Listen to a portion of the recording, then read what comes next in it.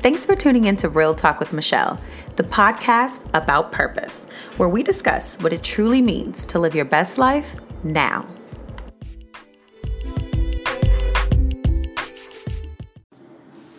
Hi guys, on this week's episode of the Real Talk with Michelle podcast, I'm joined by Nashville, Tennessee native, intuitive healing coach, Greer. Wu is a spiritual guide, mentor, storyteller, truth seeker, and a certified holistic life coach. You don't want to miss this episode, so get comfy, settle in, and enjoy the show. Hi guys, welcome back to the Real Talk with Michelle podcast. This is episode number 71, Real Talk with intuitive healing coach and friend, Wu Greer. Wu, welcome to the show. Thank you. Thank you for having me. I'm excited to be here. I'm super excited for you to be here. Take a moment and just tell the listeners a little something about yourself. Okay. So as she stated, my name is Wu Greer. I am an intuitive life coach. I assist people in helping them break through patterns and cycles that sometimes they're unaware of or that they are aware of. They're like, why do I keep doing the same thing over and over and over again? And so we kind of dive deep into that. And I got into this because I didn't realize this was something that I always did. Like I did this from the beginning of time, and people used to always come to me for advice, even when I was younger. I remember the last corporate job that I had, this older lady that used to work there, she used to always say, "You are so wise for your age." And I used to think like, yeah, I hear that a lot. I hear that a lot. And so, I have always been like super fascinated with humans in general. I love to observe and just kind of figure out why they do the things that they do. I watch body language. I read it all. So this is how I learned this is how I learned to read energy, right? It wasn't like I was trying to. I just started to hone in on the things that I do when I'm like sitting in front of somebody or somebody speaking to me. I watch their body language. I watch how they breathe. And then I just have this awareness or this knowing that this is what's happening. Let's go to the, I know where to go to get to the root of that thing and start helping them to unpack it. So I've been doing this literally all of my life, but taking it seriously was probably over the past 3 years. Ended up going to the estuary to get like my life coaching degree. Certification, not degree, Lord. But which, learning. I did that because I honestly did that because I felt like I needed to have something for the people to take me seriously. Okay. Let's take a quick step backwards a little bit and tell me a little about your early life. What kind of just your early life here, what kind of led you going towards the path that you're on now? Okay, so what you're comfortable with only, of course. No, right. I can't really say what led me here because when I was younger, when I was 6 years old, my dad introduced me to the Bible. Okay. And he did it out of punishment. Right. So anytime I was being defiant or I wasn't following directions, he would always make me read a scripture out of the Bible or read a story in the Bible that was related to my behavior or whatever. And I remember I used to dread it and hate it so much. I used to get so frustrated. First of all, it was always the King James version. So nothing really made sense to me. And then it was just, to me, unnecessary. But there was this one time, and I can't tell you exactly what I was reading, but I remember that I had started to love it. Mm-hmm. And it was the stories. I was so fascinated about the people of the Bible and listening to those stories and their interactions with God. So that kind of started me on my spiritual journey, right? Okay. So from there, I grew up out east in the projects, Settle Court and Lishy. So there is always the saviors that are coming to the hood to try to help, the inner city or whatever. And there was this church, the church bus called Inner City Ministry Kids or something like that. So I used to get on the bus and go to Bible study every Tuesday. And then Thursday, Faith is a Victory Church used to come to the school that's located in the projects, which is called West School.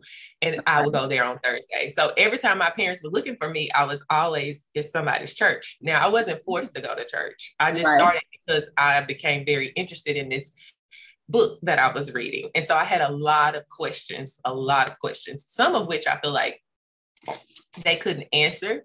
Okay. Because of how I interpret a lot of what I read.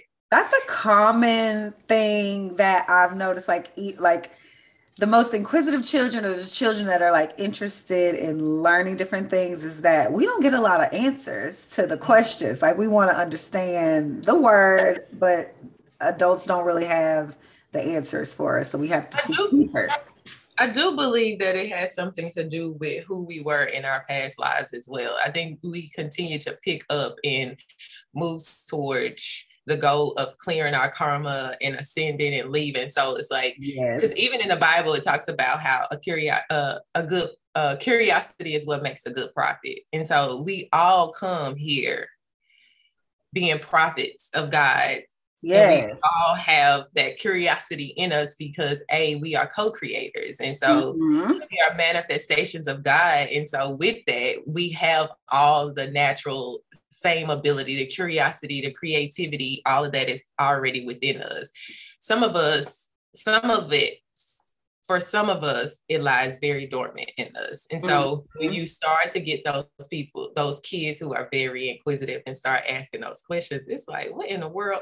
But then also plant seeds for them to like get their wheels going, even if they never come up with the answer or know that they already have the answer and don't already trust themselves to say whatever it is or what they're thinking. Right. Very, very true. And when I was reading kind of, up and about you from what I don't already know, like, how did you start to discover some of your intuitive gifts and what was that like for you?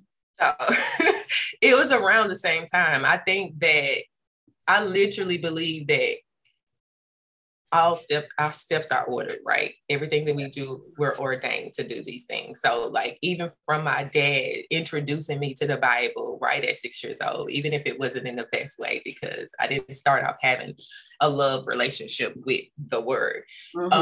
So it was like shortly after that I started to have dreams. Okay. And so I started to connect myself with Joseph in the Bible because I used to read about him having dreams, and the church would always talk about how he went from the pit to the palace because he was able to interpret dreams and all of these things. And so I used to have dreams. Okay. And then I just used to know stuff. I don't know how I knew it. I just knew it. And so I got in trouble a lot for that because are you snooping? You in grown folks' business? Yes, like you're being nosy. Yeah. And I'm like, no, I just got this feeling, or I just know, and I couldn't really give an explanation on how I knew, so it came off as if I was lying about where the information come from. But I used to dream a lot about people, and I still do to this day. And sometimes it's just so random where I have these dreams about people. Maybe they're a follower on Instagram or something. And I used to think, maybe I saw their page. This is why I'm dreaming about them. But it would nag me and bug me until I say something about it. And then I would like maybe send them a DM like, hey, I had this dream, and I would tell them what I felt the message was. And I would always say, take what resonates with you. It doesn't have to be true for you. It always comes back like, oh my gosh, so this is what I'm like, no, this is not what this is. I just wanted to tell you what Spirit told me to share with you, and that's it. But yeah, so it started. And I remember when I was like 10 years old, and I remember praying to God saying, take this away from me. Like it was scary. I don't know if it was scary. I just didn't like the fact that I got in trouble about it so much. I didn't like that it made me feel different from everybody else. It made me different. I wasn't like the rest of the kids that I grew up around. And so I didn't like that. I didn't like being different. I saw something online where like, I think sensitive kids and like kids who kind of pick up on like you said, like energies of others around them, like body language. And I've always kind of been able to do that, but they did like put it another way to me where they were like, maybe it was because of like some of the things that were going on in like my household. I became a little more vigilant about noticing like other stuff about people, which I was like, that's kind of fair. But outside of what my parents might have had going on or anything around me that might have made me a little more like knowing when somebody might have an argument or like something's brewing, I could do that outside of my house with people just the same way. So I like kind of like you were saying about like a gift for me, I always just felt like I just kind of know. I know what's gonna happen. I can already like it's soon like if the inner like if I walked into a place and I can just feel like it's heavy in here or like people aren't happy in here and it like makes me kind of want to like get out of those places. Like that was a thing for me where like my mother might have wanted me to go somewhere and I'm like, I don't want to go over there because every time I go over there, I could tell like things just weren't right. You know what I mean? Because energy do not lie. It cannot lie. And I always say that. And I think a lot of us, what happens is that we don't have the language for it. Right. And so if you don't have the language, then it's not real, you know, because you can't really put it into words. So, or you're making it up. And so, yeah, a lot of our parents, they really didn't know what to do with with a lot of this, because it's crazy. We're all sentient beings. We all feel. We all know when something isn't right for us because God is so expansive that like God speaks to us in so many different ways. And so, but what we've been trained to believe and think that God only speaks to us through one way, and it's through the good book. And it's like, no, God speaks to us. Hell, sometimes I'm sitting watching a TV show, binge watching something, and like so many messages come through for me. Like if in my phone, if you was to look at my phone and my notes, you would be like, this girl is mad. It's like, I have so many notes in my phone because I could be walking down the street and something hit me. You know, an animal I saw and I could immediately know like, okay, this message is for me. Absolutely. Watching TV, listening to music, having interactions with other humans. Like, I'm the same way. My notes app is wild because I feel the same way you feel. Like when it could just be the most like sometimes I'm writing in my journal and a whole other kind of thought comes in. I'm like, ooh, let me do that. Let me write that down real quick, just somewhere else because this is something like spirit wants me to like look into, or an idea, or just an idea to do something else, or a thought about something I've been thinking of or waiting for the answer to, and it just kind of comes to me in those moments too. I feel like that's so exciting. I feel like that's when you started to you've cleared out a lot of chatter because that's what I feel like a lot of my work was to do was to clear out all the chatter because my brain all the time was doing a million things per minute and like none of the important messages were coming through to me. That's what I do with my clients in a way. Like I'm not teaching them intuitive work per se, but I'm teaching them to like work through the shadow, right? Yeah. And the shadow is just the ego, that part of ourselves that we have a hard time facing or admitting, or we may have an awareness to, but we don't know what to do. Oh my gosh, what do I do? How do I break that? Yes. Go ahead. I'm sorry. No, and I was gonna say, and so like that's part of my work, because if you start to move through that, you start to clear a lot of that stuff, then you can become more of a clear channel to receive and hear and just know these messages as they show up. Now, you know, you still always have moments of like, is that me or is that spirit, right? But yes, that's also one of the things that you eventually learn, and part of that is just learning to trust yourself. Like I teach you to learn to trust who you are. When I'm in my sessions, the first thing I say, I give like a rule of I give the rules of engagement. And my first rule is I don't allow you to say I don't know, because I believe in the power of words. And if you put that out there, you will not know. But if it hasn't come to you, sit with it for a second. Write it down if you need to, wonder about it, and let it come to you. There's no pressure in having to know right then and there, but stay open to the possibilities of the way that this message may come across to you. So don't get into talking about, I don't know, because you do know. I promise you, you know, you just don't know. Exactly. That's very powerful. Like that's very affirming too, to have somebody just say, don't say you don't know. But to just be like, I need to sit with that for a second. And like it's not the knowledge isn't there yet, but I need to like sit with it for a second to figure it out. Um, I want like talk about what you've noticed in your work a little bit. Like what's the collective like needing lately, like as far as like healing? Where's it what's going on? What I've noticed is that everybody who comes in meet with me or do sessions with me are just like me. Okay. They're And so called to you.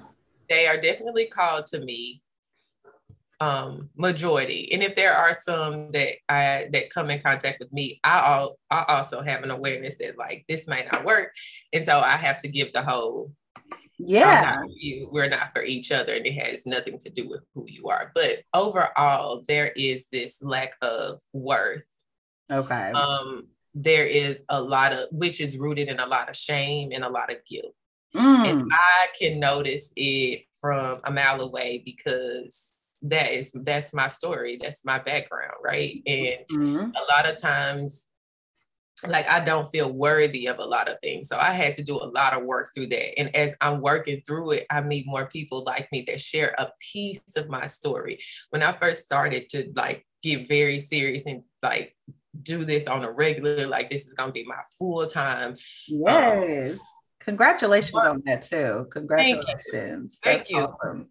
When I decided to stop doing hair and move into this um, more seriously, I struggled from the very beginning. And I remember like I had to start back therapy when I started doing sessions with people because of the way that it affected me. Mm-hmm. I remember after like a month of doing sessions, I was seeing 3 different clients regularly through the month. So after that first month, I remember when I got into my second therapy session, we got on that Zoom call and I bawled for 45 minutes straight. And Wow. I'm not a big crier. First of all, I'm a Virgo. So You're tears, not. what are these? What are these? So I remember sitting in that, just a quick story, guys. I remember sitting in like probably one of the first circles I sat in with women about like awakening and everything. And I remember everybody in this circle was bawling and Woo was over there just looking completely normal. Like, what is wrong with y'all? Like, not judging us or anything, but just being like, y'all are some crybabies. Like everybody. So first, okay, before I get back into it, but that's because I receive a lot through my body. Feeling. Okay. Like I receive a lot, not just through feelings, but like I receive so much information in my body. Like I can sit in a session or be around somebody and I can start feeling the pain hitting my body. Mm-hmm. And I immediately know exactly what it is. And so I might come to like, oh, is this okay, so this is what I'm feeling. And you can take it, you can leave it. I'm not saying that you, just because this is what I'm feeling doesn't make it true, right? We all have our own truths. And so I feel it in my body. So when everybody around me starts having an emotion, like I absorb it in my body. So I was recently reading about empaths because everybody talks about, I'm an empath, but it's like empaths make up 1% to 2% of the population on Earth, right? And I'm like, not everybody is an empath. Now we all do receive messages and we can like empathize and other people's feelings, but to actually how it affects you energetically is very different, right? And so I was reading up about it, and I had did like my human design anyway. That's a whole nother conversation for a different day. And so like I've been tapping into that a whole lot, and I've learned that like I am legit an empath. It all makes sense now, and so I feel it. And when I feel it, it gets very uncomfortable for me at that moment. When at that time I was still learning what to do when I received the way that I was. And when I'm in those spaces with more than 3 people, right. It's a lot. I hate going to the grocery store. I literally cannot go to the grocery store without having headphones to try to help block a lot of what's going on around me so that I don't absorb a lot of that. So I need a distraction to be happening at the same time so that like my waves don't start catching everybody else's frequency. So that's why it was team too much for me. Team too much. I just remember. And then naturally, I'm also like, I'm like, oh my gosh, let me help you. Give me a hug. Tell me why you're crying. And so I had to watch that. I remember my husband first telling me, this was like a while ago, right before I stopped doing hair. And I had wrote it on my mirror, because I write a lot of messages to myself on my mirror to remind me. And he used to say, you're not assigned to everybody. And so I wrote that on the wall. And I'm like, I see that every day, because I have to know this, because I know my heart, and I care a lot about people. At the same time, I want to help people, whether I want to be around them or not, but I do want to help. I want to make sure you're okay. I want to give you a safe space. Yeah. But I have to know that you are not for me and I'm not for you. And I can't do everything for everybody. I can't. It's just. Yes. That's such an important thing to like learn too. It's like, whoo, you know, I like sometimes I'll just have to be like, you know what, like I love you so much. I pray for this person to have this, and I hope, like I wish them the way through it, but I can't take it on all day, every day. Like not at all. And but if I'm not careful, I will try to. Yeah, I literally would try to. And I think when I was doing hair, it kind of prepared me for that, because every time someone sat in my chair, it was like they would pour their life out to me. And every other client would be like, I don't know why I'm telling you this. I'm like, and still to this day, people say this to me. I could be out in the store and somebody walk up and like, I like your hair. I'm like, thank you. And when I make eye contact with them, they're like, oh my gosh, I feel like I want to tell you this. And I'm like, please don't. No, I'm trying to get dinner for the night and go on out the door. So I have to be I had to learn boundaries. Like Kenya was somebody who really taught me real boundaries, not just by telling me, but by setting them by example. Like, exactly. Like, these are my play with these boundaries, because she understood how boundaries kept her safe, energetically, spiritually, physically, and all of those things. I didn't grow up in that way. And so having, I didn't grow up in that way. And, I got to kind of mock it, like, boundaries, girl, boundaries. You got your nerve. Shut my door if you want to. Everything in here belongs to me. I'm nothing is yours. I got this for Christmas. This is mine. No, girl. So true. My money, it belongs to me. And I'm like, okay, so I didn't learn boundaries at all. So she was very, very, very, she's been very like important to my journey. That's great. It's important to have somebody we can journey through this with, or who might have learned a lesson before us a little bit, that can like share stuff with us like that. That's really important to me too. But you were saying like people like some of your clients are just not feeling worthy. Like that's kind of like a number one thing that's happening right now. I can see that. That's something I've had to reteach myself too. Like, it's ongoing though. It's like an ongoing battle. Even when you get to this level in your journey and you like, I know that I'm worthy. There's a difference between knowing and feeling that you are worthy, right? So, so with that being said, it's just like, you don't recognize at every level, every point that worth is playing a part in this. Yeah. Because it's like you got to this one level in the journey. You're like, all right, I'm here. Like I'm comfortable doing that stuff. And then you're like, all right, there's some other things that I do want to accomplish, and I have to push myself to this next level. When you get there, you've evolved. So the people, the situations, everything that come along with that too require a different version of yourself, and you have to feel worthy to be in that space like all over again. So I think it is definitely an ongoing thing. I'm working with it, and it's not like this is it's forever. It's a journey. It's not like a destination. You're not gonna just reach it. Like even when people talk about I'm healed, and I'm like, you're healing. Like I'm still healing from a lot of things, and some stuff that I really did some intense work on still comes up in certain situations, because we don't know all of our triggers. We don't know what affects us in those ways. But as I was telling you, when I first started the journey of like opening up my practice, and I sat in in that first therapy session, and I literally bawled for 45 minutes straight, and she just listened to me. I mean, I wept.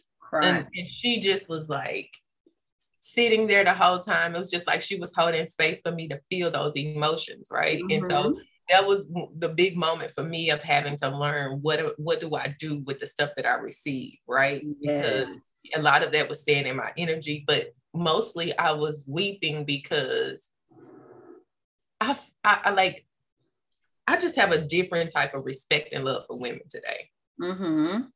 I said that. I was like, I said, I'm so happy that women are starting to just soften back up to each other, like and hold space for each other and community again.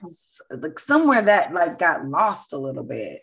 And especially in our community, right? And in a Black woman, because when I can remember growing up and hearing like, if another Black girl did something to me, oh, she's just jealous of you. Or, you know, like these things were really planted into us at such an early age. And so we grew up feeling like, you know, we're in competition with each other versus like we in this together. And not only we can help each other instead of, you know, thinking that girl, like, you know, that girl is hateful, and just being like, hey sis, like what have I done to you, or what have you perceived that I've done, so we can talk about it. Because a lot of that, like, it would be nothing. Like when I would finally talk to that girl or the woman and like ask what was really going on, like it's something so minuscule that like can be squashed or was not even important at all.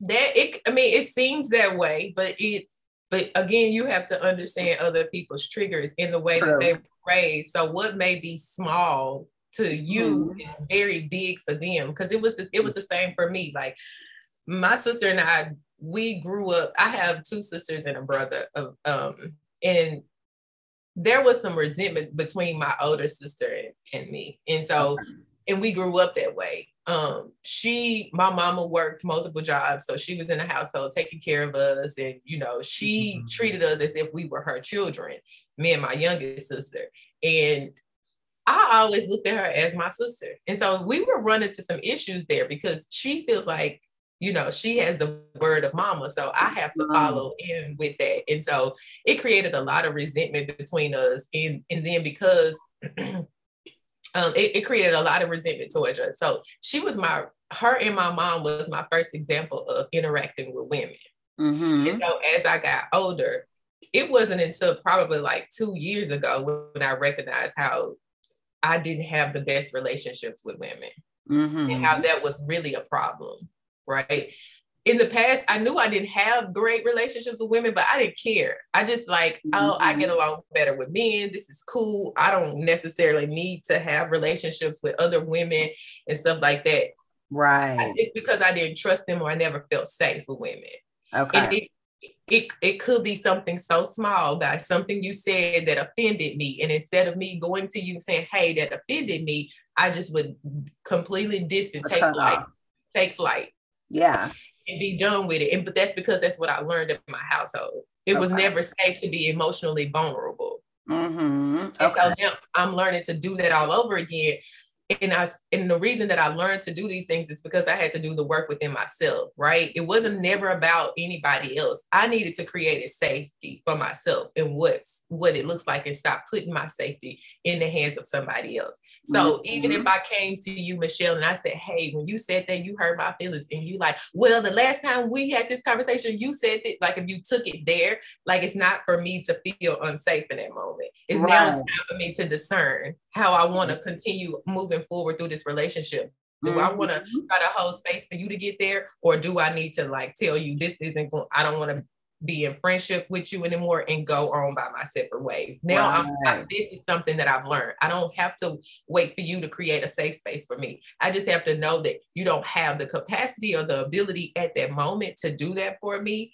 It doesn't stop me from being emotionally vulnerable with you, but it does stop me from having a relationship with you. Yes. Okay. Yeah, you're so right. And I think for me, I definitely had to learn to be able to hold space for other people because I always thought I was right. So like I had to learn, like sometimes like other people have an emotional response to things that you were doing too, and that's okay, because like if I thought I was right, nothing else you could have said would have even mattered. But Hey, and that's so that Virgo in you. That Virgo rise. What is you, a Virgo, a and rising? listen, wait though. I just found out that my mother fluffed the time of day. Like I'm actually an Aquarius rising, like all the way. Oh, okay. So, but I'm like that Virgo though, like it's there. Like I feel like a connection to it. There's definitely like a little Virgo in my chart, but like not a lot. I just think I'm just the things about the Virgo, like the meticulousness, that's a real thing for me. Yeah, it's the same. Well, see, I have a lot of air in my chart, so I'm a Virgo, but I'm a Libra rising and moon, and so Yes. that organization and all of that stuff really, I'm not that type of Virgo. Like I kind of move You with got the that wind. air. I move with the wind. Yeah. I was the same way. I had a hard time, admitting when I was wrong or even listening to people tell me how the things that I did or said hurt them or whatever, because I immediately would feel shame or guilt Yep. because I hurt you. And like, Mm-hmm. I know my intentions going in is never to hurt anybody. Like I love to help others. I love to Yeah. support others. And so to know that I did something to cause you harm used to make me feel a lot of shame and guilt. And so I will run from that as well because it's the same way I used to do with my relationship with God, which is why I moved from a more religious background to a more spiritual foundation. Now I have more of like a spiritual foundation. Like I'm open to all the ways that God communicates to me, because what the church did to me was they created so like war within myself. Yeah. Because you can't do this, you can't do, but I'm like, I naturally feel this way, right? And I know they talk about if you feel that way, then you probably because you're feeding the flesh and all of this stuff. But I'm like, no, I was literally designed. Right. Like, I can't cut this off. I don't know what you want me to do with this. Right. And so I'm like, to make a mistake was very hard for me. And I used to feel so much shame and so much guilt. And so I would take long pauses and break from church. Like I would leave church for 6 months, a year at a time, because I would literally hide from God. And church wasn't the only place that I had a relationship with God with, but even in my own practices, I wouldn't practice because I'm running from God right now as if I can. But like that was this was always something that I battled with. Right. And I was sick of it. I got to a place and I'm like, I started having these. I had more questions that people couldn't answer. I remember going back and forth in like Sunday school, even as an adult. I'm talking about as a grown adult with like what I think to be true. And I remember when I had my last corporate job, my boss was a deacon of his church. And so we used to talk about a lot of stuff in the Bible. And he used to always tell me, like, I love your perspective on how you view and see the Bible. And I'm like, because not everything in that Bible is true. Right. You have to think about it was written by a man still. Like that, and like it's not even just so much as it being written by a man, but it's also the power that humans want to possess. And so what other way can we what other way can we have power and take your power away? And some of that word, some of them words is just that. Like it's like you can't do this. So if I don't do this, like you take away my natural abilities to be who I am created to be authentically, take away my power. Okay. Yeah, that's such a beautiful way to look at that. Tell me, you're very intentional on the way that you approach your relationship. You're married and the connection that you guys have. What led you into that? Like being more intentional about your relationship, your marriage, how you connect? So with my marriage, I had so many failed relationships prior to, and I like so many, like a lot. But my very first relationship I was ever in, I started dating this guy when I was 13 till I was 21. He became very physically abusive when I was 16.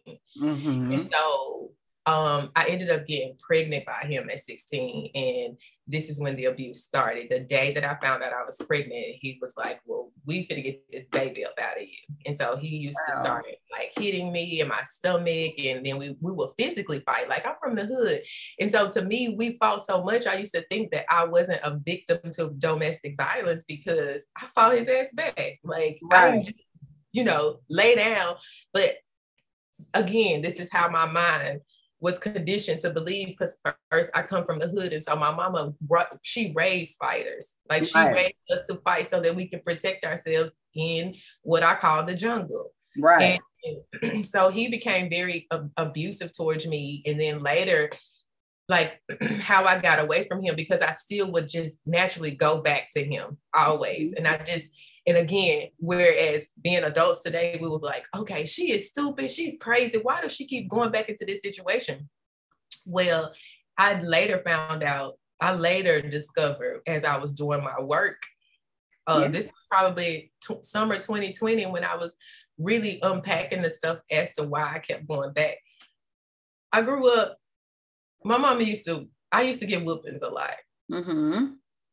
Whether I was getting smacked for something I said or like getting an actual whooping a lot. And so my mama would whoop me, but then she would be like, I love you. Right? She was like, I love you. And so I would go back into her space wanting that affection. And so like I later found out that was the correlation to why I chose a lot of abusive relationships, because he wasn't the only abusive relationship. It was just in a different way. Yeah, it was just in a different way. So it was just in a different way. And I'm gonna break that down a little bit more. Let me get it. Okay.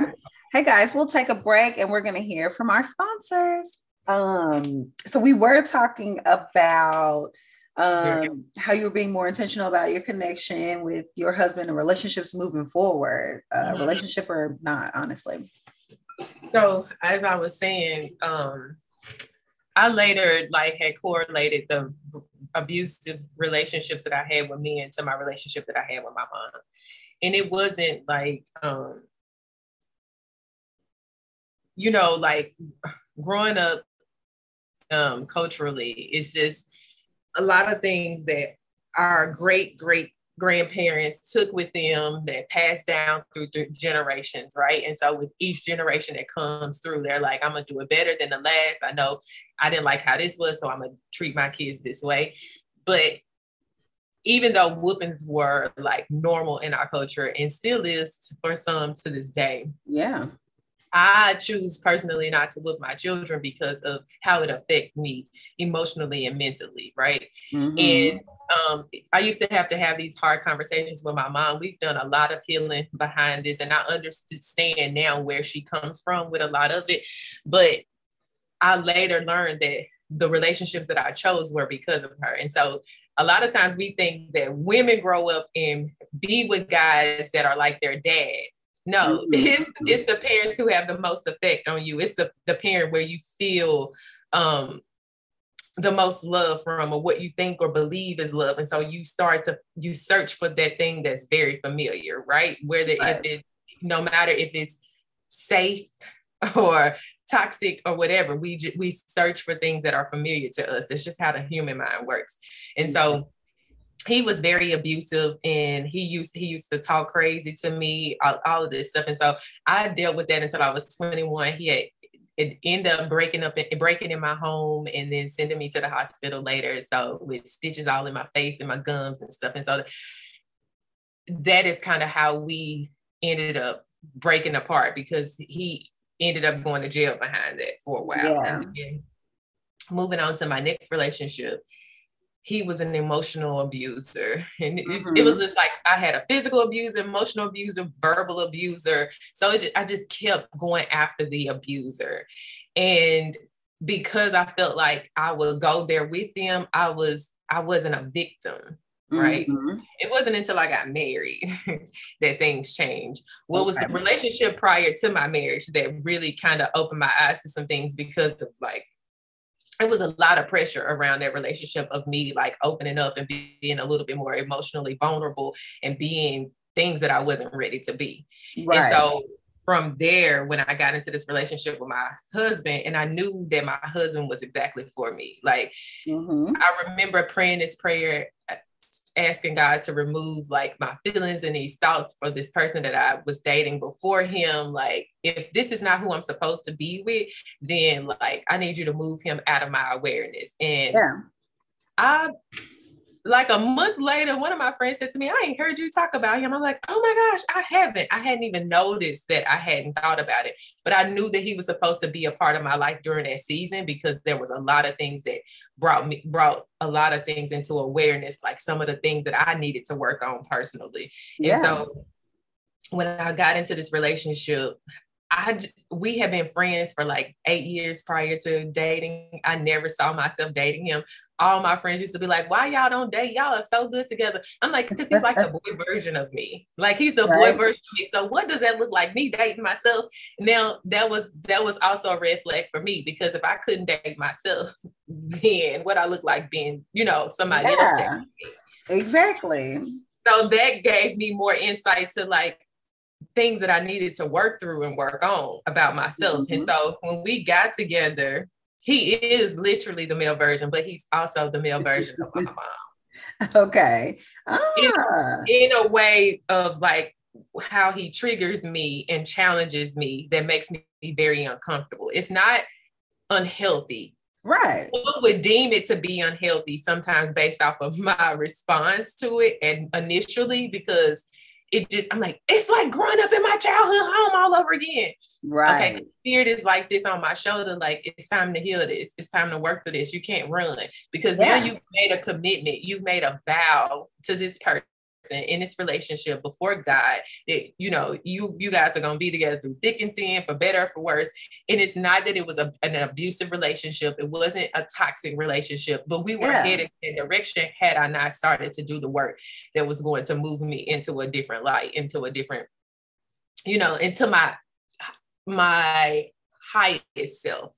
Yeah. Right. I'm Exactly. still working on moving into that direction. So there were things about him that triggered so much of my childhood, that what happened initially through our beginning of our relationship. And he said this reason. He said, you've been 1 foot out the door since this relationship started, because I've been wanting to run. Okay. The minute that I feel like this is unsafe for me, let me get the hell up out of here. Let me get the hell up out of here. No, Woo, you got to sit your ass still and you got to move through this. Why does it make you feel this way? Why are you triggered by this? What is really happening? And every time I sat with it, it never had anything to do with him. He was just, he's the vessel that God is using to move me. Yes. Absolutely. Mm. But with that though, he is also, our marriage is one of the reasons why I created Equally Aligned, which was a journal and card deck of questions to help couples, people who are seriously dating in a relationship, to talk about some things that will come up in your marriage, that I feel like it's very important for you guys to have these conversations, so that you know that you're on the same page, and it's just not about attraction. This is like, we talk about building and doing life with each other, right? Exactly. And just knowing if this person is truly my person, or somebody that I want to do the work with, right? It's I'm not gonna sit here and act like, oh, my marriage has been super easy. It hasn't, because of all the work that I had to do. Like, I have experienced so much trauma in my life. We don't even have enough time to go through a lot of it. And so there was a lot of things that he was feeling like he was having to take the fall for, because of these things that happened, prior to us being in a relationship with each other. And it's mind-boggling for him a lot of times, because it's like, oh my gosh, like how like, God, it's not one thing he can say to me that I haven't had an experience. And that's so hard for him. It's so hard for him, because it's like, he's having to, he used to feel like he was walking around on eggshells a lot. Because, if I come down too hard on this, then I'm gonna create an explosion. But I also had to learn how to, like, chill how I Mm-hmm. respond to things. Because Yeah. like I come from a loud ass household. We cuss and we go out. You know, we go off on each other, but we cool afterwards. And he used to be like, I don't know what to do with that. Oh, right. That's a lot for somebody else. Like And he's the only child. Like he's like, oh, he's what? just not even used to anybody else saying anything. Once they say something to him, it's over and it's quiet again. It's like It is. He's like, or he doesn't have these interactions with people because it's just him. And you know, like yeah. he grew up, his parents are older, they're married, like his background is so different from mine. So to like sometimes I'm a lot for him, which Yeah. but we have conversations a lot. And like there's nobody else on this earth that I would rather do the work with other than him. Mm-hmm. Like he still legit is my best friend, but like he was my friend before that. And sometimes it get a little tricky because it's like, is my friend still in there? But it's like, Right. yeah, but trauma is also real. Exactly. And I've had to like talk to him about holding space for me. Cause like I know how Mm-hmm. to do that for other people, but I need people to do that for me as I move through my journey as well. Like I Exactly. I need your Give me a assistance. little grace sometimes too. Mhm, Like, absolutely. Like, or just give me some, yeah, give me some, have patience with me while I navigate through whatever this is coming up for me. I will say that the relationship I'm in now, he was also a very big catalyst to helping me like see outside of myself because like I said, I think people were afraid to even try to tell me stuff because like I said, I thought I knew everything. You couldn't tell me anything about myself. So it was probably the first person that like I kind of allowed in because it was just such a, it's real soft and touchy when you're in that like moment where you're awakening and like shedding things about yourself and like not really even knowing who you are at the moment. It's just anything anybody say can make you either go off, irritated, cry, or go away from everybody and go inside. And he was really one of the first people who just pointed things out to me. But the relationship works because when I could go in and figure out what it was that triggered that or some deep emotion I didn't know existed that came up, he would give me grace through it. He would be like he really was just like, he told me once, he was like, this is the first relationship that I've been in where I told somebody something and they actually changed it. Like, you know what I'm saying? Like fix the behavior or at least knows, like try to figure out or do self-work just to try to figure out like what about that situation like really made me like go towards that way with you. Just a lot of attachment things I had to work through and some stuff from childhood, but he really did just give me a minute. Like it's gonna be wild at first. Like I'm coming out of a lot of old behavior patterns and stuff, and it's hard to rewire yourself a little bit, or at least to say, let me take a minute with that, like you said. And one thing that you said is like you really trying to figure out who you are, and I think that that's like an ongoing thing. Like we never really truly discover who we are, right? Right. That's the part of the journey is rediscovering self over and over and over and over and over again, and what that looks like for each season and each level of life.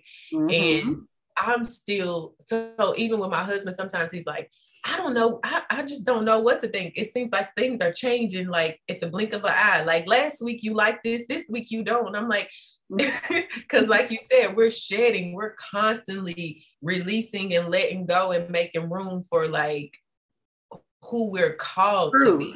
Yeah, like at the stage that you're at. Like, yeah. And I think it's important, like with a life partner or a husband or somebody you choose to do life with, to know that in the process, like the next day I might not be into the thing again. Like I told people, I used to love going out, being out, social, and then I realized I was like, maybe that wasn't who I really like, or maybe that's what I needed at the moment. But like now there's a lot more, like I like being in the house, I like to chill, I like to keep my interactions a little more limited, more intentional with who I'm doing and sharing space with. So that changed. So in the beginning I had to be like, because we met and we kind of went out and bopped around and Corona happened and everybody had to chill.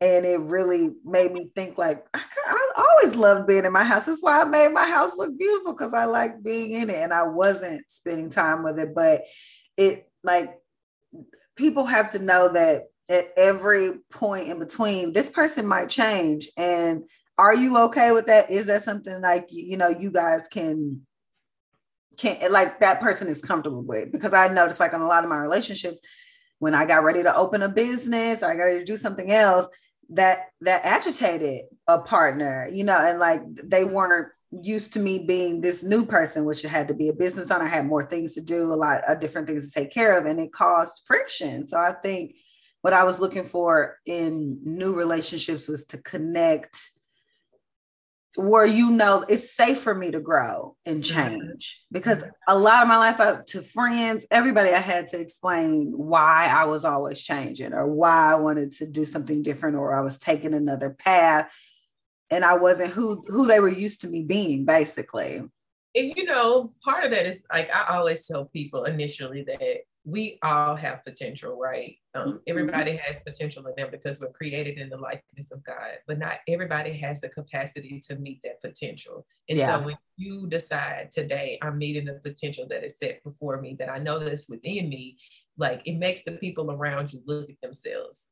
Yeah. For some, it's challenging, you know, to have to face or see themselves in the mirror. So I refer to my husband as a mirror for me, not necessarily a catalyst for my growth. I mean, some may say that, but for me, it wasn't like he was like, you're doing this is happening. It was always things that I would get annoyed with him about. It always made me reflect on myself. Yeah.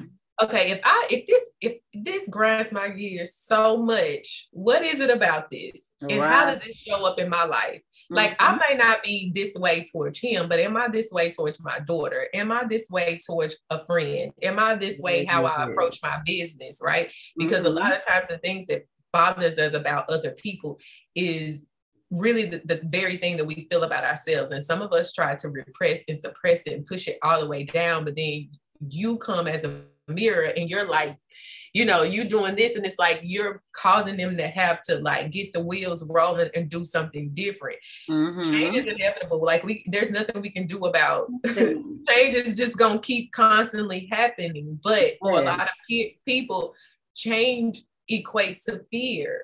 That was me when I first got into my marriage and my relationship. Like, I suffered a lot in my first 2 years of marriage. You know, I came into it. Everything happened real quickly. We started dating in July. The end of September, right at the beginning of October, we were like, we need to move in with each other. We started moving in. And as I was moving in, I found out that I'm pregnant. And then he proposed to me in November. And then we got married in December. So that, like, happened in like a 4 or 5 month span, right? Wow. I didn't know it was that quick. I mean, I know, because I know you, I was watching it, but I don't think I, like, equated the time. There's this scripture that's in Amos 9:13-15, that, like, it plays over and over every time I think about that period of my life, because it talks about how God makes up for lost time. How we feel like, you know, how a lot of people feel like they got to hit the checklist. I got to do this and this by this time, by this age. But all of that happened to me in such a short window, right? It was like it said God would make up for lost time and have your head spinning. I was like, why for that year, for 2017? I remember like it was yesterday, because it was so, like, that year was so significant. It was faith trumps fear. And so like, in order for my faith to trump the fear, I had to be open to all the changes. It was still very hard for me. It was very hard. It was still very hard for me that it started to create, like, anxiety, and that turned into depression. And by the time I had my baby, I fell right into postpartum depression, and that went on for 18 long months. And this was all within a new marriage. Right. Ooh. God knew you can handle it, though. He knew you can handle it. I don't think that it was more so about handling it. I think it was just more so about, because to me, I don't feel like God do these things to us, or you know, necessarily allow me to have these experiences. The struggle. To me, I'm having this experience because there's something here for me to grow, to learn new about myself. When you get to asking, who are you, right? I'm learning who I am, as a divine being, as a human, and all of that at the same time. So a lot of that has to do with what's in alignment and what's not. Yeah. And again, my motto for that year was faith trumps fear. But as the changes started to take place, my fear was kicking in. Mm-hmm. And then I wasn't allowing myself room to grieve. Like, we forget that grief is so important for us to have to process, because we think that grief is only associated to when somebody dies. No. I did die. I literally died. Yes. It was Whole version of yourself. A whole version of myself. And so having to come into this new space of being a mom of not just the twins, because it was just me and the twins for a while. Yes. For a while. And now I have more children. You know, my husband came with 2, so now we got 4. We pregnant. We about to have 5. I'm like, oh my gosh, I'm the girl with all the kids now. Oh my gosh. And I knew how to be a parent to Reagan and Riley. I knew how to be a mama to them. I figured it out. Like, even at the beginning of that process, it was very challenging. But once we got our groove going, boom, here we are, 3-4 years, and then boom, a new change, something come in and change. And then I'm having to adjust. And then when I got pregnant, I was so sick, I couldn't work. So I had to become dependent on my husband. And I'm talking about, I've been making money since I was in the 2nd grade. What are we doing here? I can't braid a head. I can't get out. You were so sick. I remember. I was trying so hard to, like, in that resistance. So this is what was creating this anxiety. This is what started the wheels of depression, because I was resisting the change. I'm like, I know that my baby don't want me doing y'all hair and stuff, but I'm going to try anyway. I remember having a client in a chair and having to leave out, go to the bathroom and throw up and come back. Oh, wow. And she was like, do you want to reschedule? I'm like, no. I got to do this. Like, we can't. I'm trying to prove a point. It's so wild that you say that, like, in the way that you say, like, the baby was like, hey, Mom, you ain't really supposed to be doing this. There's other things you need to be paying attention to, some other work you're being called to. Because, like, I was feeling the resistance. Like, I sat at Eastside Nails for a minute and I was doing nails again. Like, I'm like, I need to make some money. My money situation's changed since I've gotten a divorce and I'm, like, on my own again. But I already knew I was being pushed to, one, do this podcast, work on this, which led me into, like, looking into coaching as well. And I remember I went back in, I was working, I was finally back in the groove. And then we got that tornado that came through that just kind of, like, did all that. That took me out of the seat. I was really trying to do the business end of it, which was what I was doing, like making sure the girls, like, you know, like their clients knew what was going on, rescheduling, all the stuff that goes with that.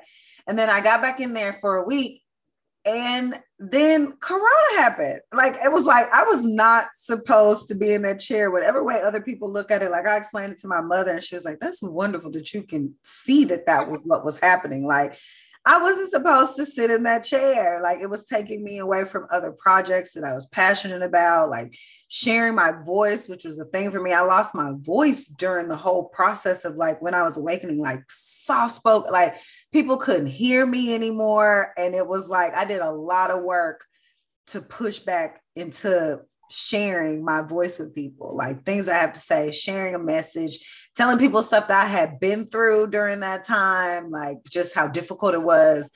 And so after Corona, I was like, I'm not going to push myself back into Eastside Nails because I just didn't feel like I was supposed to be sitting there. I'm like, that's my business. It's supposed to bring abundance to me so that I can work on my other things. Mm-hmm. And so, like, but being able to, like, not be afraid to do it, it was a little easier because, like, I came out of corporate America and was like, I'm about to go to nail school. I was good and broke then, but I, like, figured that out. And, you know, there was something waiting on the other side of that, a business that is turning into something that brings me what I need so I can work on what brings me, like, joy and, like, makes me light up, like talking to you and, like, getting to share this with people who listen to my podcast.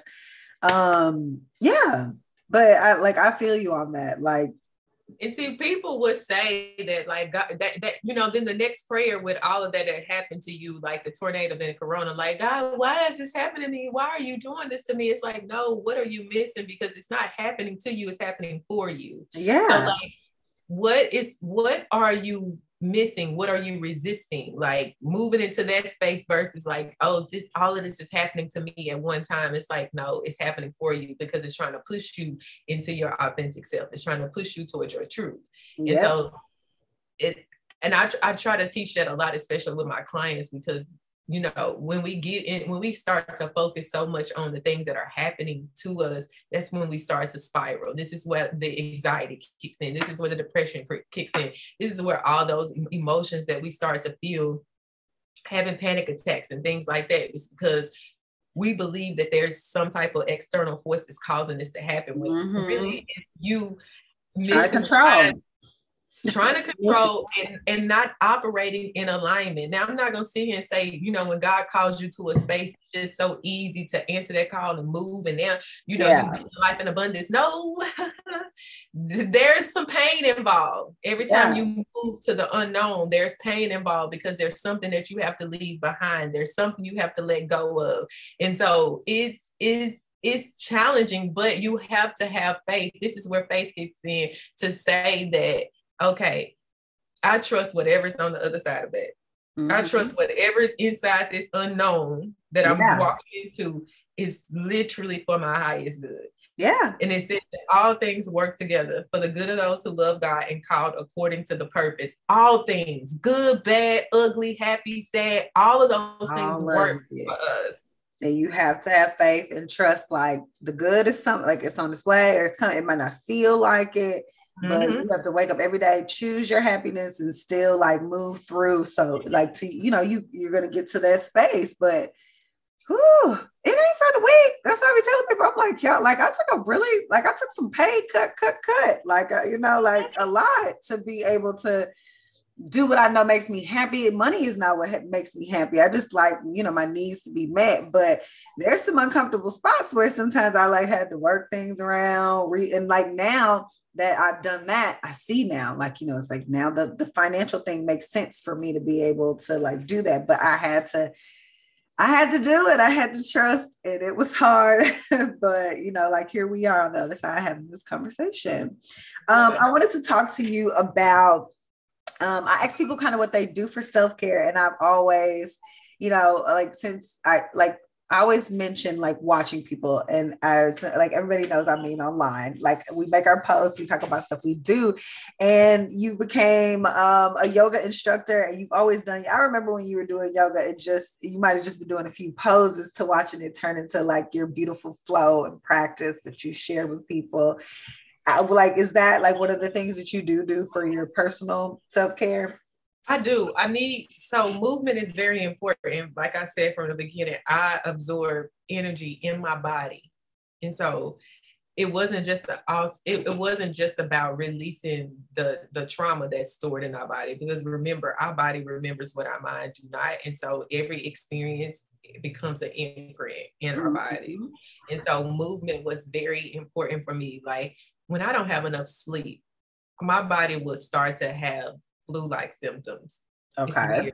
I used to be like, this is so weird, but now I'm starting to understand my body and how it communicates. Like I'm trying to get your attention. Yes. So if I take like a 5-hour nap, when I wake up, I'm not sick no more. I'm literally, the symptoms are gone. I'm not achy. My throat is not scratchy. Like I'm not feeling like weak and all those things. So I'm noticing how my body communicates, like what it requires for me to actually operate at its full capacity.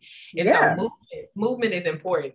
I like variety. I need variety. So it's not only that I do yoga, I love kickboxing. Yes, we go to the same gym, guys. Yes. So like sometimes I need hardcore movement flow. So like punch some stuff. Get it up out of me. Get it up out of me.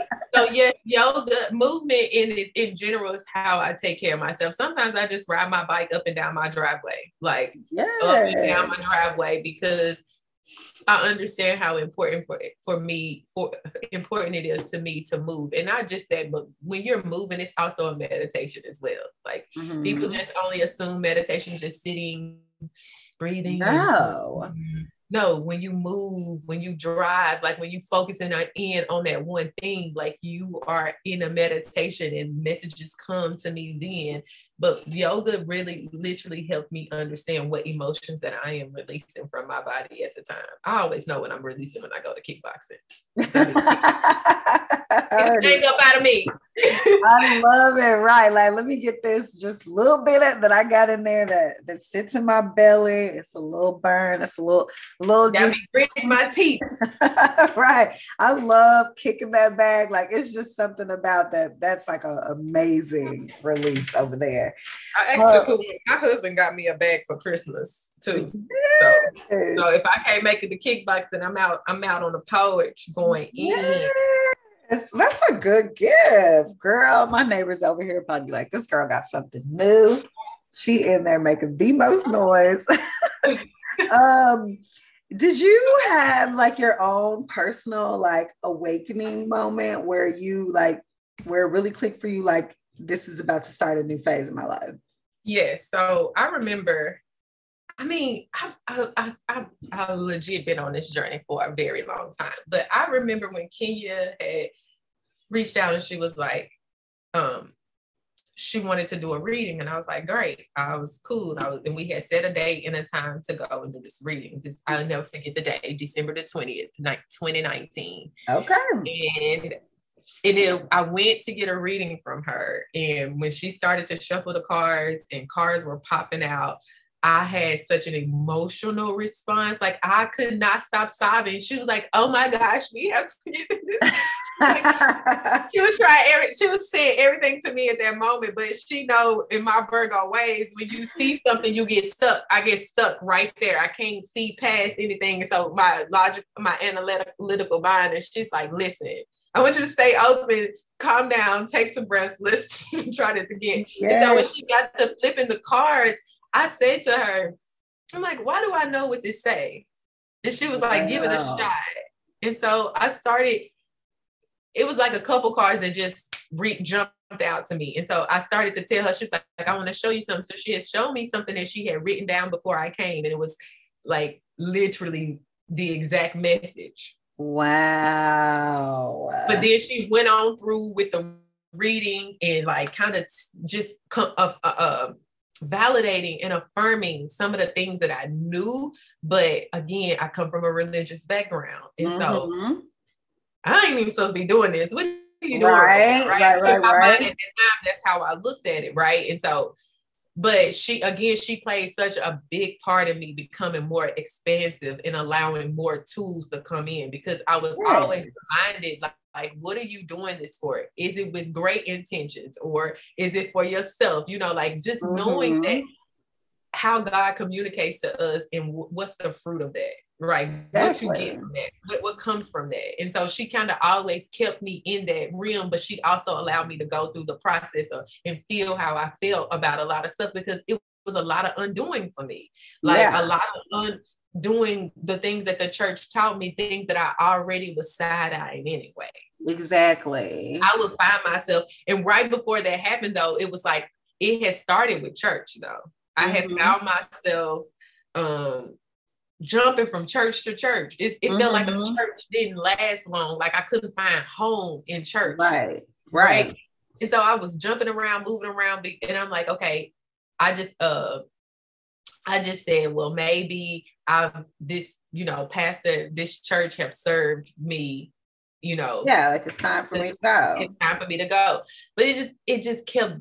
It was happening too frequently. I couldn't get comfortable. I couldn't like get rooted like I wanted to. Yeah. And so then my friend Tia, she had told me about Infinity Fellowship, which was a more spiritual based place for people to fellowship. It's called Infinity Fellowship. I'm writing it down. She asked me to come visit. I did. I fell in love with the whole concept because it was everything that I was like. I remember telling Rev Jeff, I'm like, this is the vision. I could show you like my journal, like giving people a space to like, you can believe whatever you want to believe. When you come into this space though, all of that is accepted. Yeah. Everything is accepted. And this is about life. This is about you becoming a better person. He used to take quotes and that would be the sermon of the day, right? These quotes come from anybody, from Buddha to Ayanla, maybe a certain scripture in the Bible, just anywhere. And like, it was amazing. And I was like, I love this place. And I was so grateful for Tia for introducing that space to me, because it really moved me into a place of being more comfortable with this newfound belief, or, that I have, because now and then I had to have like having conversations with my mom and stuff. And she used to be like, I want all my kids to go to church with me. I'm like, yeah, about that. Mm-hmm. It's very difficult for me to want to, be in a space that it doesn't feel authentic or in alignment with who I am. Yeah, because you like to sit there and you don't feel good, starts to become like really making energetic boundaries for yourself that people don't understand. It's on all levels. Like it creates new imprints. Like I'm doing too much work to get this up out of me, to put myself in environments and situations where I'm going to be placing, causing more of an imprint, and it gets deeper, deeper, deeper embedded into me, that I'm gonna have to do really deep work to get it up out of me. Like, we had a funeral to go to, and I'm sitting there listening to the pastor like speak, and I was cringing at some points, because I'm like, they tell you if you don't go to church, then you can't have a relationship with God, or you going to hell. And I'm like, I told my mom, I said, I'm gonna tell you what I believe in, how I believe in heaven and hell. Heaven and hell is a mindset. Mm-hmm. It's right here on earth. It's right here. My will be done on earth as it is in heaven. Yes. There is no difference, right? Right. A lot of people living in hell right now. A lot of people sitting on this pew that come here every Sunday, every Wednesday to get the good word, living in hell. Because it's all in our minds. Just like the devil, to me, I told her, I was like, I don't believe in the devil. She was like, really? I'm like, really? And she was like, tell me more. Yeah. And I'm like, the devil is the ego, mama. It ain't, the devil didn't make you do it, or the devil's not trying to cause you to like jump outside of yourself. The test and trials are sure to come. Yes. What happens is when you in this space and you made a decision, like, for example, oh, I'm going to stop drinking, right? Somebody makes the decision to stop drinking. And then they go to a celebration, like it's a baby shower, and they got an open bar. Right. That ain't the devil. That's that test to give you an opportunity to make good on your word, what you put out into the universe. What you said is giving you an opportunity to level up, for you to level up, for you to have some discipline about yourself. Okay, just because it's an open bar here, are you going to indulge, or are you going to make good on your word? And then even if you decide to indulge, it's not the devil who made you do it. It was your choice. It was ego. We all have moments where we choose to operate out of alignment in awareness. Like, we know this. I know if I do this, I do it all the time. Certain foods I know I can't have, right? I know Spirit is taking a lot of stuff from me, and there's certain foods that I can't have. But sometimes when I'm having like a super stressful day, I'm like, I'm eating them Cheetos. Yes. And like, I'll suffer the headache afterwards. I know I'm gonna get a headache if I eat these, but I don't care. I'm gonna take that headache. We do it all the time. We eat stuff and then go to the bathroom and like thinking my stomach was messed up. No, it was them. You know what you ate. You know what you ate. It's so true. I already know it. I tell people, like, I already know what my stomach hurt. Like, I know exactly what I do. But guess what? Catch me on a day where I'm like, forget it all. I'm ready to risk it all. I might go back and have the same thing and go through the same issue that I went through. Yes, listen, tell the people. Because people do try to blame. You cannot blame any external things on it. It is you. It's you, boo. Like a shoe. People don't be wanting to hear that. It's your choice you make. And like, for example, you know how like somebody might say something and their tone is off and they get smart with you, and you like, especially me coming as a fighter. This is one of the things I had to work through with my baby. I wanted to ask you, I know you speak a lot. You speak very well of Kenya. Do you have any other like mentors that you've had like during this journey? Definitely. Rev Jeff was a major part of, he also played a big part in my journey. Like, I've learned so much from him, and I still like do. I reach out to him when I need some advice. Yes. Of course, my sister Tiffany, like, it's my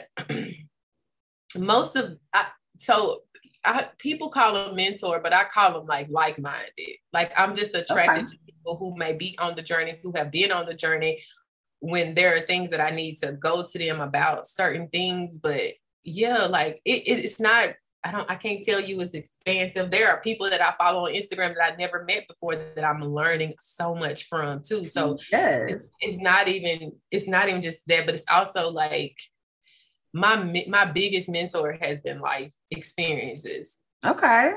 And really just sitting and reflecting and integrating those things that I've learned and staying open to it. But yes, they definitely have been a major part to this journey, still holding it down, still holding me up, because you're still growing. Yeah, and I'm human too, and I fall apart at times, and and I get inside my head so much that I have to be reminded to move from my heart and like to listen to the voice of God and discern in the voice of God. So I can't just say, it's just, I feel like everybody who I come in contact with, my clients have been mentors to me. Yes. And it's because of hearing their stories, or even learning or knowing how I have impacted or influenced their life in a way of, because I literally do this for the people. Yes.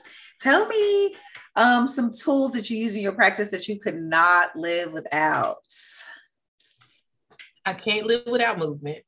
Okay. I cannot live without quiet. Okay. There are days, sometimes multiple days during the week, where I don't turn on the TV, don't listen to music. I just lay in stillness and quiet. And I require that. I require so much alone time. And you were talking about, when you were so social and going out and doing this and doing that, and it's because like maybe you weren't being yourself, or that's what you needed. For me, I definitely wasn't being myself. I just had this fear of missing out. Yeah. Or not being included because of some of my own trauma, right? And so I would go against the grain, and I would be out in these spaces. I would be doing things that like I hated. I like the next day or later that night, I would just beat myself up and pick myself apart because I knew it, but I decided to do it anyway. And the way that I feel people's energy, like I just was thinking, when I learned more about myself and how energy affects me, my body and stuff, I was like, how was I surviving? This is what you put me down. And I used to think that I was depressed. I wasn't depressed. It was literally other energy that wasn't mine, like people's moods and feelings that I would just absorb in the midst of my own and just not know how to, like, this doesn't belong to you. Get this stuff off of you. Yes. So movement is very important. Quiet, stillness, like time to myself is very important. That was like really hard for my husband when we came into this union, because he used to internalize me needing a long time and equating it to like, I didn't want to be around him. But I'm like, no, like I taught my kids this. It was just me and the twins, I used to say, mommy isn't a mommy until the clock says 6 o'clock. And when the clock says 6 o'clock, you can come and knock on my door, because mommy needs to take some alone time. And I think it's important for you guys to have y'all space. Just that I can hear him going up and down the hallway, checking the clock, the digital clock. 5:59, I can see them like the little feet are up under my door, having a seat. As soon as 6 o'clock hit, one to be sitting in the kitchen, the other one be by the door. He says 6 o'clock. It's 6 o'clock. Mommy, it's time. Right. So like I knew I always needed that, right? I have to be by myself. I'm a big note taker. Sometimes it might not be me just taking my notebook and writing in my journal. It's literally me using notes on the phone. And I know both of them have a different type of impact, but I have to move a lot of what's going on here. Get that air, baby. Get that out. Like I've been journaling since I was like 6 years old. Like, and it's just because I have so many thoughts during the day where I got to get all that out. Then I can like move, or just having those random thoughts that might not mean something just yet, but I need to put them down. So I'm in my phone too, like let me get this out. I still have all of my old journals. I go back and read them from when I was younger and stuff too. Like it's so amazing, like where I am now versus what I was writing about then. And then my other tool is this. I cannot water all day, every day. I'm a water person. on my body, going in my body. Water is very needed. Showers are a girl's best friend, like especially an intuitive. Yes. Energy wise, like you have to watch the aura. It feels, yes. I'm saying with you there. Same. I like that. This is like a new question that I'm adding because I am a certified life coach specializing in happiness and fulfillment, trying to get some joy to the people. I want to ask everybody, tell me what your idea of happiness is right now, because we know that changes, fluid, but what's your idea of happy? My idea of happy is flowing. Mm-hmm. Just moving with the waves and not trying to control or resist or go against them, but just allowing it to allow me to flow. I sometimes can struggle with that because of the environment that I grew up in. I grew up needing to control my environment because that's what made me feel safe.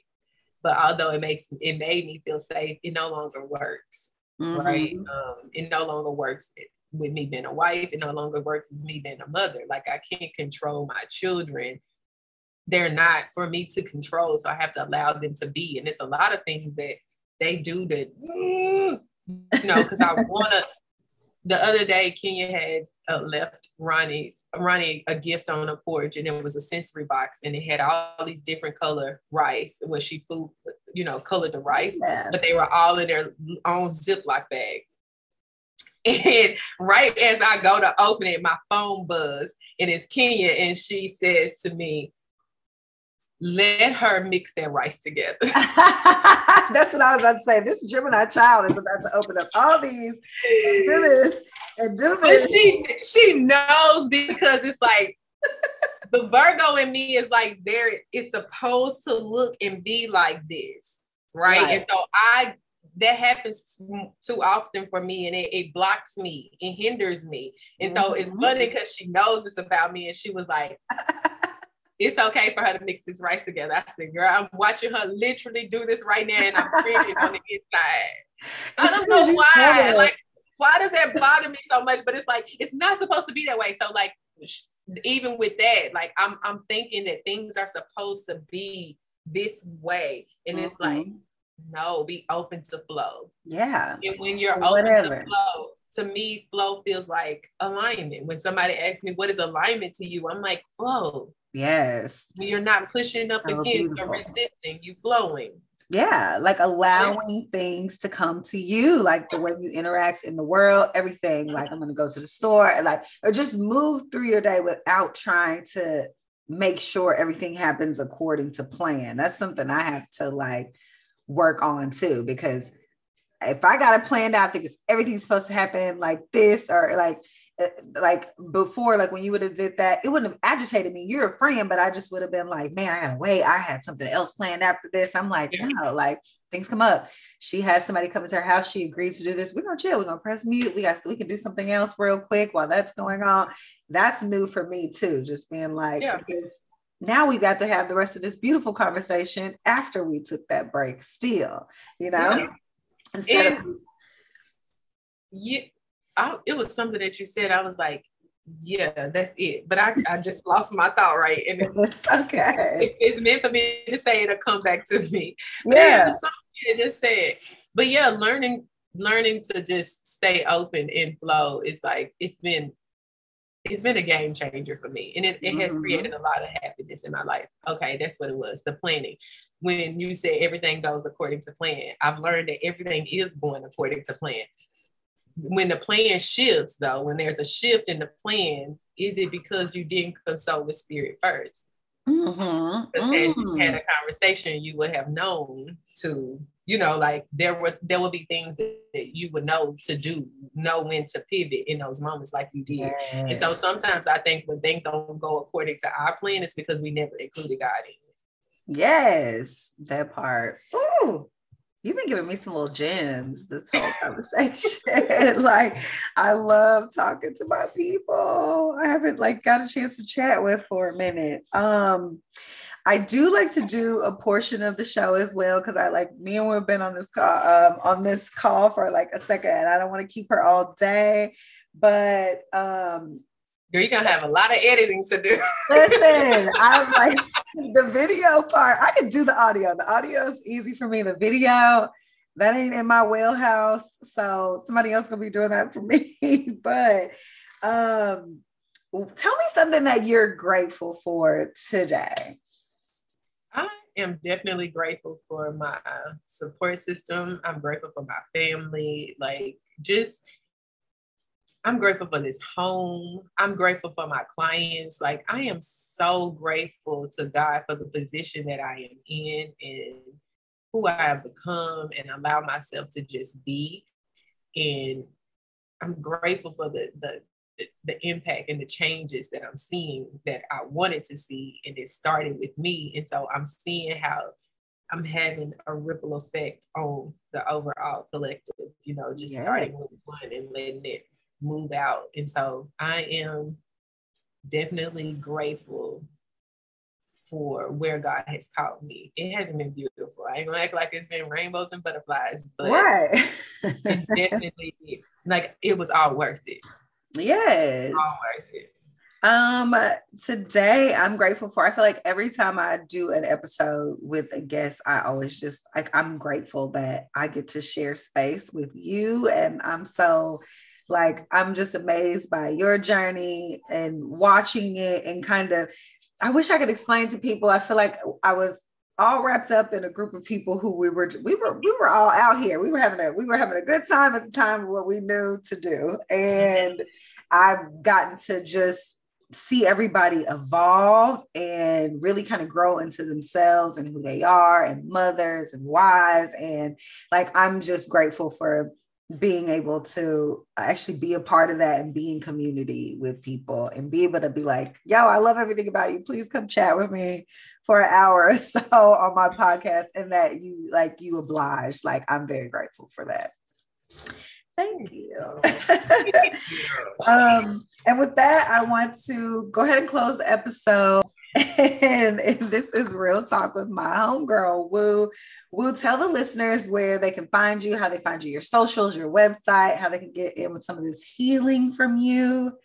I can be found at my website is www.wellgroundedhealing.com. There you can book sessions. You can kind of see what's going on.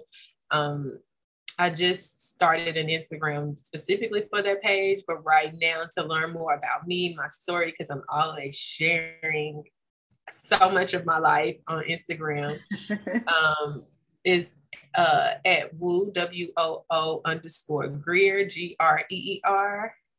So yeah, that's where you can find me and find out more about me. Yes, and I will leave all of that information to find Woo in the show notes. And again, this is episode number 71, Real Talk with my girl, Woo Greer, and we're going to close this out. I'll talk to you guys again very soon. Bye, guys. Bye.